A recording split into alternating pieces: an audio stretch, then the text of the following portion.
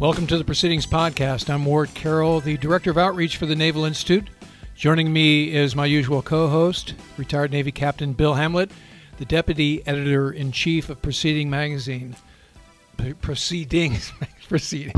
That's a different magazine. Hello, Bill. How are you? Ward, great. It's good to be here. It's a weird day here. We always start out by talking about the weather. We do. It's gray and dreary and about 55 degrees outside. Yeah, we had one of the wettest Mays on record in Annapolis in the D.C. area, and June is starting off. It's like we're in London. Yeah, it's like we're in London. We're the British Naval Institute. Or the old Seattle before global warming. Yeah. Anyway, so what's going on in the world? So the midshipmen are with us again. So the last time we did the podcast was with Admiral Mullen 2 weeks ago. Last week we were off, and this week we're going to do two podcasts. And our midshipmen interns are here with us again today. We've got one of them is the cameraman for Facebook Live, Yeah, what else is going on? It's a full-up production team here. The summit in Singapore for U.S. North Korea denuclearization, etc. Is very much on everybody's mind. We'll see how this goes between President Trump and Kim Jong-un as they meet in like tonight, 7 or 8 hours from now on the East Coast of the U.S. Have you ever been to Singapore? I have not. That was my second port call. In the Navy? In the Navy, aboard the USS Independence. We had a surprise, which is an East Coast carrier. We got a surprise port visit laid on us. We were in the North Arabian Sea. This is before the idea of going into the Gulf proper. Before Desert Storm, you wouldn't have gone into the Gulf. That was unheard of. Right. I remember that. After that, it became, de rigueur. But so we were in the North Arabian Sea, intercepting Iranian P-3s and Soviet AN-22s on their way to Karachi, and it was pretty amazing stuff for a brand new Lieutenant JG on my first deployment after going through the ditch for the first time.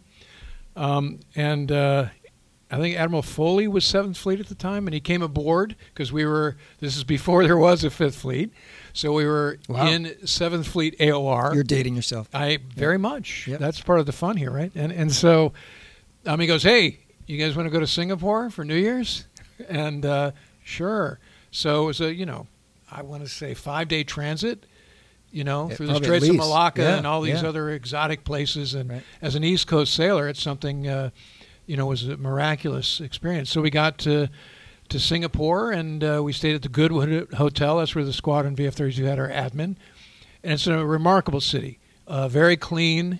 Very few places for sailors to get into sort of trouble. It's not your typical sailor city. Yeah, it's not your typical what you would think of like a Longapo or something. Right. Restaurants are fantastic, and everybody went to Raffles for the Singapore Sling and all that sort of stuff. But a lot of fun. So that's when my touch point to the summit is I've actually been to Singapore. Of course, we had that crisis with the American kid that got caught doing something bad, and he was caned. And, yes, I remember that. Yeah, so that's how the city stays so clean and no graffiti. Is they're pretty hard on petty crime. Petty crime, right? Yeah, and vandalism and that sort of thing. So that was transparent to us. We didn't see it. All I know is it was a very clean city with awesome restaurants. And a pretty decent anchorage. It was pretty close to Fleet Landing, so we didn't have to, do small boat ops for hours and hours in between. So I have one other thing to mention before we go to today's guest, who is a Proceedings author with the June issue of Proceedings. But over the weekend, on Friday, we got an article by a Navy captain, Adam Aycock, who is a professor or on the faculty of the Naval War College. And Adam was writing about the Singapore summit and about the long game, the long strategy that China and North Korea are playing. We published it quickly on the blog in its full form, 2,000 or so words on Friday, and then we tightened it up over the weekend. We published it under a slightly different heading this morning on Proceedings today. And so the article, I commend it to everybody. It is by Captain Adam Aycock, called Singapore Summit, U.S. Beware the Trap. And he's talking about he references the Chinese board game Weiqi, or also called Go or iGo in Japanese, which is a strategy game. It's an extremely complicated game. Professional games can take 16 hours or longer, and he thinks that China and North Korea are colluding on this nuclear weapons program and are playing a long game against the U.S. Of strategy in the Western Pacific. So interesting piece and very timely going into the summit that starts tomorrow Singapore time, or today Singapore time, later tonight East Coast time. So with that, but before we go to our ahead. guest, because you mentioned content, Yep. And we mentioned our mids, we would draw the listeners' attention to the content our mids are creating on a regular basis here. Massimo just posted this thing about dogfighting. Hannah posted a cool post about the history of nurses. And these are listicles, photo essays. They're kind of they've become our de facto digital content team, posting content between our regular battle rhythm, and doing all the right research and all kinds of stuff. So we draw the audience's attention to the stuff that our interns are creating as well. And most of that's being created on the Naval Institute blog. Yeah, it's on the history blog and the US&I blog primarily. Yep. So check that out. And Okay. also, they're doing some stuff direct to the Facebook page and on our Twitter page as well. So look for that in the weeks to come. Awesome. Very exciting and very cool stuff. Awesome. Yeah. Okay, so on to our guest today. So we have on the line from Newport another Naval War College author. We have Professor James Holmes, who in the June issue of Proceedings, starting on page 26, 27, the article is called Visualize Chinese Sea Power. And I'll just read the deck, or the initial read-in here. As China has built its naval power, it has relied on a variety of ideas, old and new, Eastern and Western.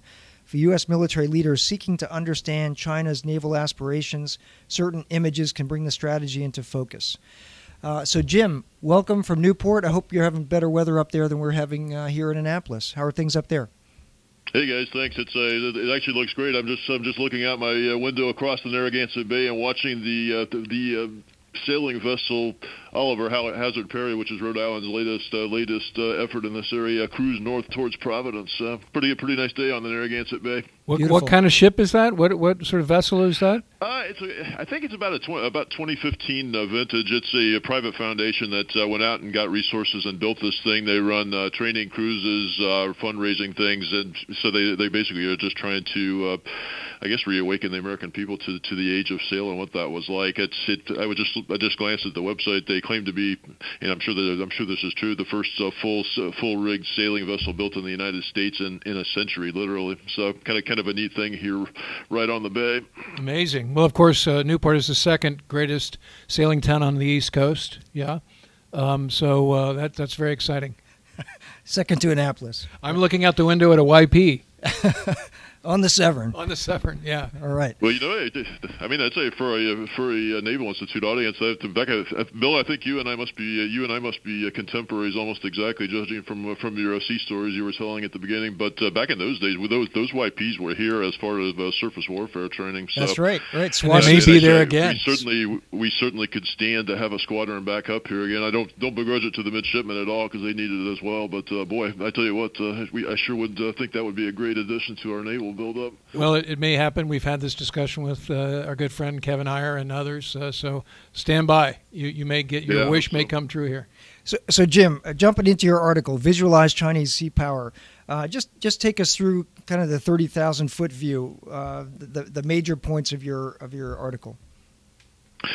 Okay, thanks. I mean, actually, I should probably just clarify right before I start on when I go through all these faces. I started off calling the piece "Faces of Chinese Sea Power" just because that's what it seemed like we were talking about. You could put a bunch of different faces on various aspects of Chinese maritime strategy. So these are not necessarily people whom the Chinese quote when they talk among themselves about maritime strategy. Some of them are. I mean, Mahan, our second president at the War College, is a fixture in Chinese strategic commentary. But in other cases, I picked, for example, Teddy Roosevelt. as not so much as somebody that they look at directly, but as a way to convey that he helps us describe something about Chinese maritime strategy. So it's a bit of a free-form approach in that sense. So that would just be sort of a prefix to what I'm talking about. As far as the broad overview, it originated for a briefing I did to CNO last fall, and the way I conceived of it was, I was going back to what was that? Maybe 2 years ago when CNO tried to forbid the use of the term access denial, area denial. Right. A2AD was A2AD. Yeah, he said no more A2AD. And the reason he gave from that is that if you look at any of the annual Pentagon reports on Chinese military power, there's always going to be one of those maps of continental China ringed by missile range rings, basically depicting the ranges of missiles placed along the Chinese shoreline, rippling out from China's shorelines. The reason he gave is he thought that we were conveying a false impression with those maps that was sort of an impenetrable shield against U.S. military action as far as the Pacific Fleet coming from Hawaii or the West Coast or whatever. And so in a very real sense, I thought about this article as a way to clarify what he means. I think the Chinese certainly don't think that they can keep us out of the Western Pacific altogether, and I think that's the point that CNO was trying to convey as well, and basically keep us from getting into premature defeatism vis-a-vis the Chinese as we look at their maritime strategy shape up. So that's sort of where I was coming from, and I just went through various aspects. I suppose if you wanted to break the piece down in very simple terms, I'm basically arguing that if China can defend at home with shore-based missiles, with submarines, diesel submarines, with surface patrol craft, and all those sorts of things. If it can hold off the U.S.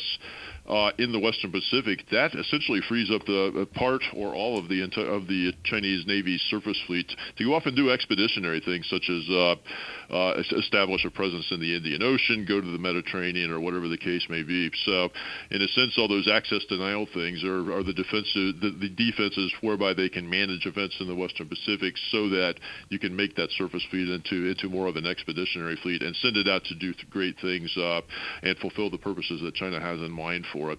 Not saying they're there yet necessarily. In fact, I would describe these as a metric that we can hold up and try to judge their progress. But I think that's the basic vision.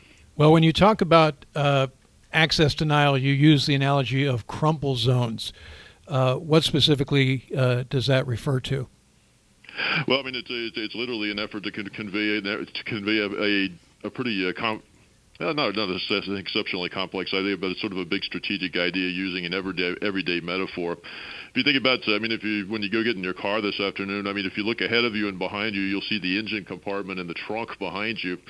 The engine compartment ahead of you, rather, and the trunk behind you. Those are not rigid structural features that are supposed to keep your car entirely from harm when you have a collision. What they are designed to do is absorb the shock of a collision and basically collapse gradually, so that ultimately you're going to lose your engine or your whatever's in your trunk. But if the concept works out correctly, then you safeguard what you care about most, which is the passenger sitting in the cabin.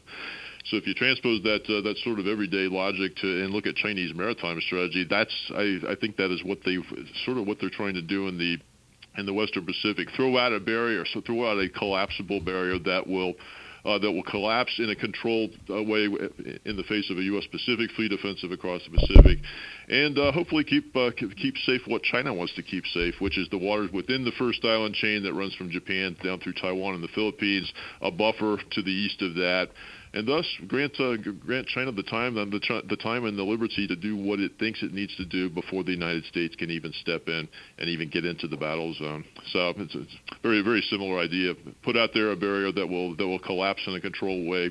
Take the energy out of that American offensive, and ultimately grant China a multitude of options. So you mentioned a couple of what you call the five faces of Chinese sea power when you first were talking about the overview of your article. So you said Mao. I don't know if you said Mao, but you said Mahan and Roosevelt. Also, you have Mao.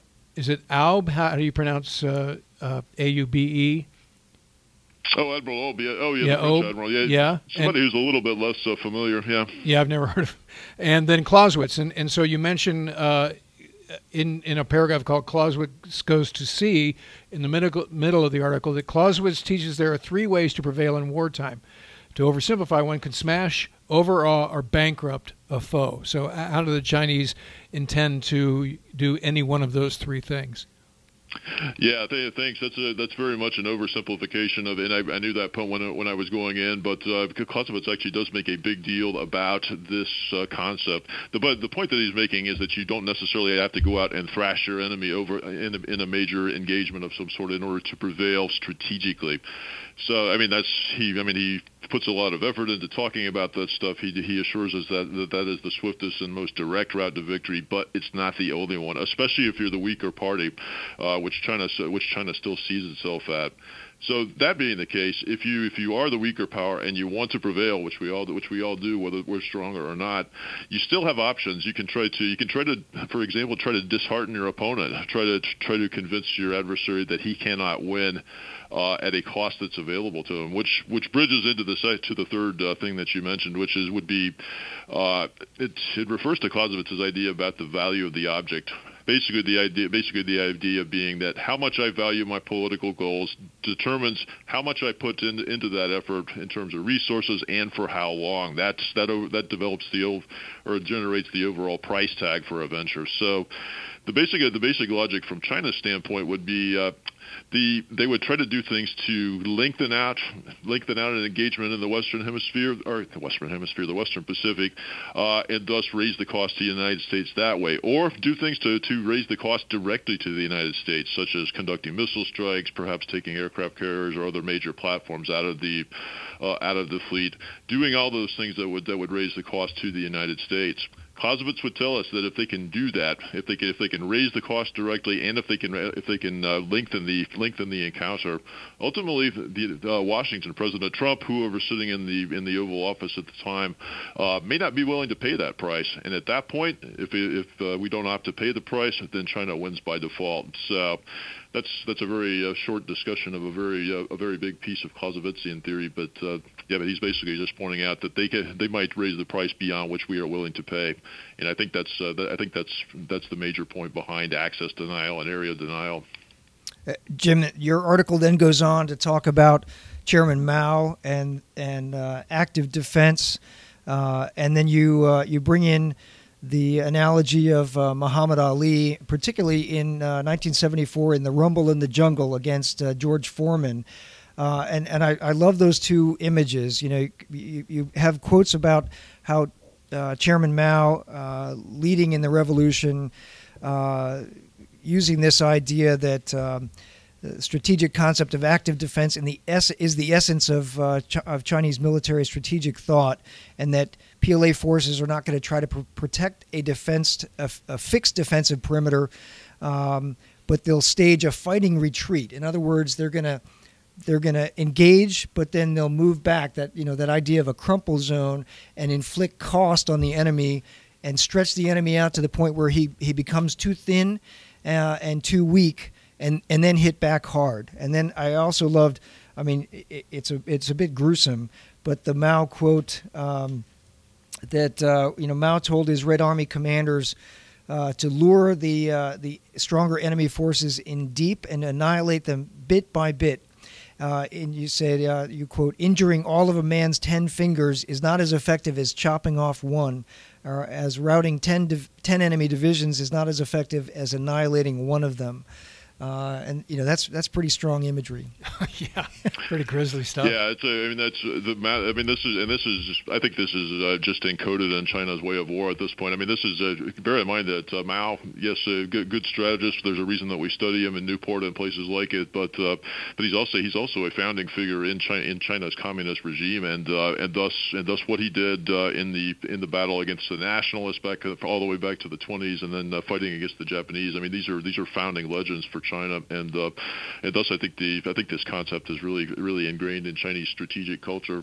But yeah, I mean it is the same idea. I mean, strategic retreat is a good thing. It's like it's to go back to the Mount, and I wish I could establish a connection between the two things that you mentioned. I doubt it exists, but sure would be neat to know that whether Muhammad Ali actually was familiar with Maoist theory. I mean, they were contemporaries, and what Ali did to George Foreman, who everybody thought was gonna win the bout in Zaire because he was bigger, he was stronger. I mean, all these by every metric imaginable, it looked like he was gonna win. But Ali basically did the Maoist thing. He fell back. He did just enough in the early rounds to keep Foreman interesting, or keep Foreman interested in the bout. But ultimately, by the later rounds, Foreman has worn himself out. He has been unwisely squandered his energy. Muhammad Ali is still fresh, and ultimately, the weaker party actually turns the tables, and he actually wins that bout.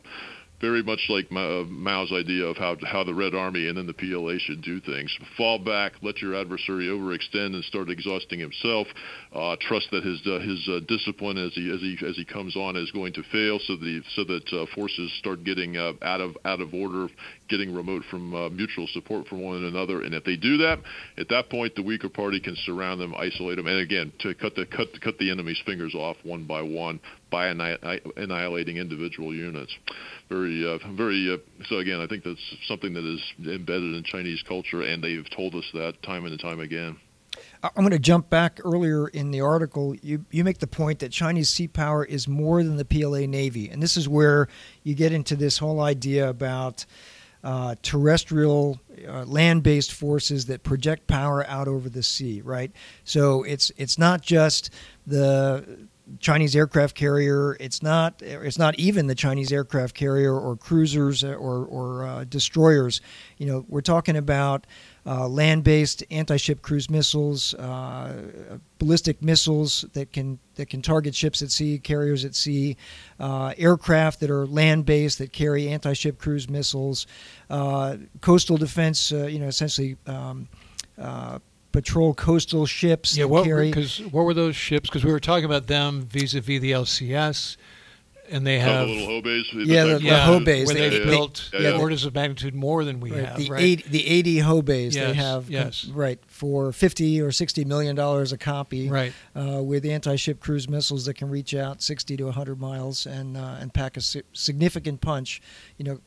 Run out to sea, launch missiles, and run back. I mean, that's almost the poster child for the difference between the two fleets' approaches to, procurement, rapid procurement, but also creating a ship for a very expressed purpose. Right. Right. Well, Wayne Hughes out at PG School, whom I'm sure you guys know because he's an institution, but he's been calling for a force of what he basically wants to imitate and follow the Chinese lead in that sense and build a large force of small craft like 500-ton type things. In fact, he calls them ninjas. He goes so far as to say that we shouldn't ever plan to do a major overhaul on one. Let's just buy it for $100 million a copy, use it till it wears out, and then buy something better. So, well, I think that was Sobrowski's original intent with Street Fighter. Yeah, but back to Street Fighter. Back to Street Fighter. Yeah, and LCS grew out of that literally. Well, the machine just has a way of having this mission creep with requirements and cost and over budget and behind schedule. It's kind of what we do best. I was actually away from Newport for about a decade doing other things. When we taught at the University of Georgia, went to grad school, did all that kind of stuff. So I came back to Newport to meet with some people here one time, and I said something about Street Fighter and how cool I thought that was. And my friend looked like I had shot him. I think that became persona non grata at some point around the turn of the century. Yeah, really fascinating. No, absolutely. Jim, talk because I wasn't familiar with I think you pronounce it Aube, Admiral Aube, the French admiral, 19th century school of head of the School of Naval Strategy called the Jeune École, or the Young School, which was in opposition to the Great Britain's Royal Navy, which was a serious blue water navy, and at the time the French couldn't really afford a blue water navy, and they had this young school, the Jeune École, and they developed a strategy to keep at bay the Royal Navy and to offset it using smaller, different technology that was that packed a punch in close to the French coast. Talk about that a little bit. Yeah, sure. I mean, the Jean Nicole, it's an Admiral Loeb. I mean, he's not in fact, the picture that I dropped in the article is literally the only one you can find online. So he's on the obscure side these days. But he was certainly one of the forefathers of this idea that if all I care about, if I'm a land power like France, which is facing off against the blue water navy like the Royal Navy, which of course rules the waves across the globe for the most part in the late 19th century. But if I want to keep that navy away from my shores, and that's all I want to do, then the advance of technology by the 1870s and of course into the 20th century is such that you can actually do that using a multitude of light, inexpensive platforms armed mainly with torpedoes, which were becoming a thing by the turn of the century. So that's basically in a nutshell, the idea behind the Jean Nicole. The platforms that would have carried it out back in his day would have been things like, again, small torpedo boats, distant ancestors of the Hobe and the other things we were just talking about, or submarines, of course, were starting to become a thing as well, and those could carry torpedoes, they could lay mines, they could do all that kind of thing. So basically, the basic idea was, no, you're not going to go out and defeat the Royal Navy or its successor using this sort of strategy, but you can keep it at a distance. You can abridge its freedom of movement, keep it away from your shores, and if you can do that, if you can keep that navy from coming in, he's not going to be able to bombard your shores, land troops, or whatever navies like to do after they win command of the sea. So for a country like France that didn't really need to take on the Royal Navy across the globe, it was a perfect solution. And key to your point there is land power versus naval power, right? So, China on the Eurasian landmass is a significant land power. Constrained by geography, by that first and second island chains. If you look out, not as constrained as maybe Russia is in terms of access to blue water, but the Chinese Navy is constrained. The South China Sea is ringed by Malaysia, Indonesia, several different straits, the Philippines, Taiwan, Japan, etc. And so its access to the blue water, its access into the Central Pacific is constrained. But perhaps they don't need, using the French example there, using asymmetric technologies, they can control the nearshore waters to them, keep us out, or make it expensive, as you pointed out earlier, using the Clausewitzian term, make it very expensive for the U.S. Navy and allied navies to come inside that first island chain and project power. That's a very interesting juxtapostion there. Yeah, and of course, technology has given new life to the idea simply because technology can reach out for very far distances in a way that Admiral Loeb could only have dreamed of. I mean, what was the range of a torpedo in 1880 or 1900? A very short range. For example, if the Japanese, when they went up against the Russians at Port Arthur in 1904, had to get to knife fight range, that's not the case anymore, especially when you factor anti-ship missiles that are carried by these platforms into the bargain. I mean, the Chinese are now fielding an anti-ship missile with a range of 290 nautical miles. So that's obviously a very hyper-extended version of what the Jean Nicole people saw, and it means that they can hope to influence events much farther from their own shores than the French could, or any other access to Nile power could have back in the 19th century. If I could just go back just for a second and just reemphasize, you said it very well, but I want to reemphasize that because what you said was actually the prime takeaway I would take out of this discussion, and that's that sea power is no longer just a thing for navies. I mean, if you think about, or if you look at any scenario that might happen in the Western Pacific or really anywhere, what is going to decide what happens in a fight at that point is how much firepower each side can concentrate on the engagement, and it doesn't matter whether that firepower is launched from a ship, from an airplane, from shore, or anything else. So sea power is very much a matter for land forces these days, and I think that's only going to continue as anti-ship ballistic missiles and whatnot come into the mix. So with all of this in mind, this week, as we were talking about at the outset, when we're talking about our my port call in Singapore, what are the Chinese? They're sort of the presence behind the scenes of the summit. What are the Chinese looking for, wary of, hopeful for with respect to this summit? Well, I mean, as far as the immediate goals of the summit, there's an enormous amount of commentary out there right now, and you can take that, you can take that as you choose. I think, but if you relate this to a naval context, I think the big long-term concerns that China has are basically geographic in nature. If you pull out your map and look at your map of Northeast Asia, the Korean Peninsula overshadows the waterways, the sea lines of communication going into a Chinese special economic zone, including Tianjin, the maritime gateway to Beijing. I mean, there's an enormous amount of economic activity that goes on around the Bohai Sea, which lies just to the west of the Korean Peninsula. So, just in basic terms, they would like to manage what happens on the peninsula, because if you think about it, if Korea were to unify, and if it were to unify under the South, which is the most likely probability, that would raise the possibility of hostile forces, meaning U.S. forces, being astride those waterways and potentially menacing shipping going into or out of China, and especially out of those container ports in North China. So, I think that's probably lurking in the backs of Chinese minds, just simply the maritime geography of the region and the need to try to keep hostile forces out of that, away from those sea lanes as much as possible. So that's a crumple zone that they would lose, to use your other metaphor. Yeah, I mean, potentially, if you had a unified Korea that leaned towards the West, that leaned towards the United States, I mean, you could actually see a threat to shipping along the Korean West Coast that's on a magnitude that you don't see right now. Jim, we as a staff loved reading your article. One of my later tours in the Navy was I led the China analysis team at the Joint Intelligence Center in the Pacific. And when I first read your article, the faces of Chinese sea power, how to visualize it, I wished I had this for new officers and new intelligence specialists coming to my team in 2008 to 2010 timeframe.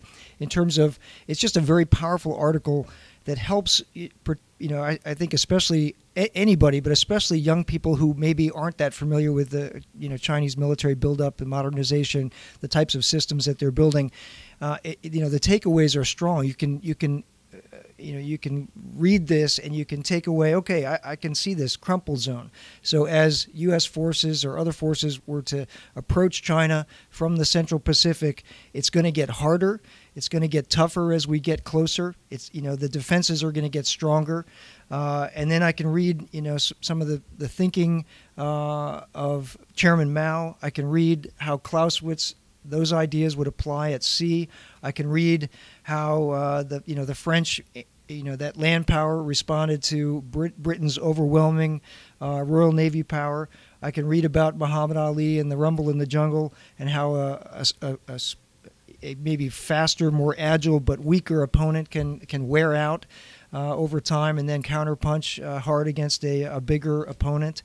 And so this is just a powerful piece, and for all our readers out there, recommend it to you. It will help you understand what's going on out in the Western Pacific. It will help you understand China's thinking and how it's building its military forces today, and particularly its naval power, not just its Navy, but its naval power, as Jim has mentioned here. And I wanted to just make a plug. I think, Jim, you've been invited to be either a speaker or a panelist or a moderator at the upcoming symposium that we're going to run here in October at the Naval Academy. The Naval Institute, the Naval Academy put on every year a naval history conference. This year the focus is going to be on China. Have you gotten the invitation yet? I know that we talked about inviting you to be a part of that. No, I think you guys are snubbing me. I still haven't heard from you guys. I think I'm starting to wonder about your veracity there. Oh, we don't have anything to do with that. I'm losing credibility then. No, our conferences folks have talked to us. They often do ask about proceedings authors who might be particularly good in an upcoming conference. The invitation is in the mail, Jim. Yeah, be of good cheer. It's in the mail. So we're looking forward to getting you down here to Annapolis in October for that conference. Oh, absolutely. Actually, you said something really powerful. I mean, you were talking about the audiences for which this thing is intended. I think there's a more general point. I mean, it's and in fact, I've for whatever reason, I've been trying to reach out more to younger people, but really just to non-specialists. I mean, even people who sit in Congress, these are not people who most of them with military or naval service. I mean, it behooves all of us to try to explain ourselves very clearly and simply to people who do not specialize in this kind of stuff, because otherwise we might fail to get popular support for something that really needs to be done at sea. We might not get the platforms from Congress that we need. I mean, it just behooves everybody who wears a uniform or serves in a civilian capacity within the Navy or just as interested in naval affairs to try to get good at not only being an ambassador but really just explaining themselves. And I think that the more that we can all do that, the better off we will be as a country.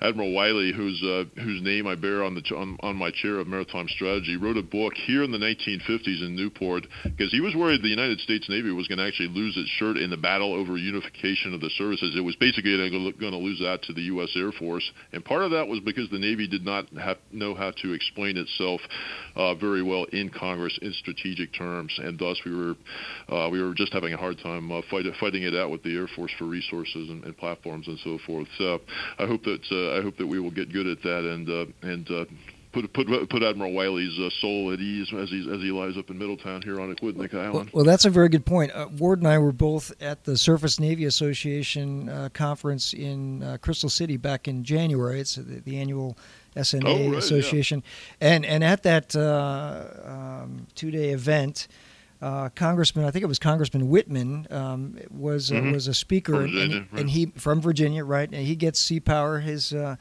district is very much involved in Sea Power and building Sea Power. But he made the point, sort of took the Navy to task because there's been a tendency towards, wanting to be very careful about what people say, right? And so that has had a chilling effect on naval officers writing, speaking about naval power. And Congressman Whitman said, I get it, loose lips sink ships. That's true. But the lack of good strategic communications sinks navies.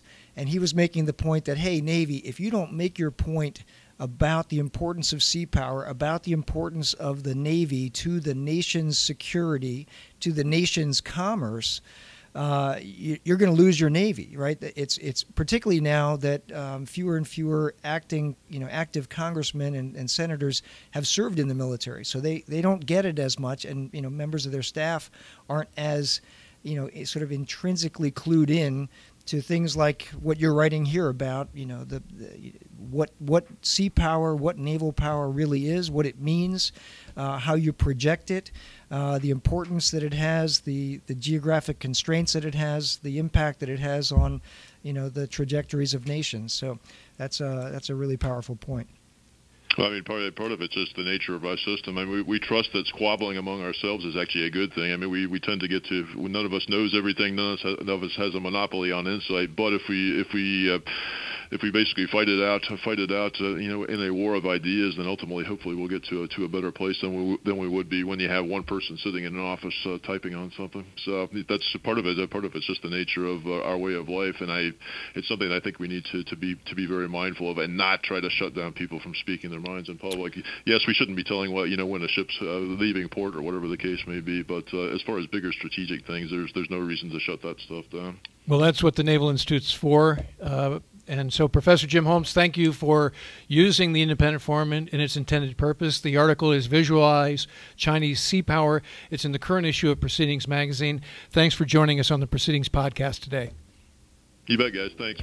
Thanks, Jim. Out here. All right, everybody. Thanks. We'll see you next week for another edition of the Proceedings podcast. And remember, victory begins at the U.S. Naval Institute.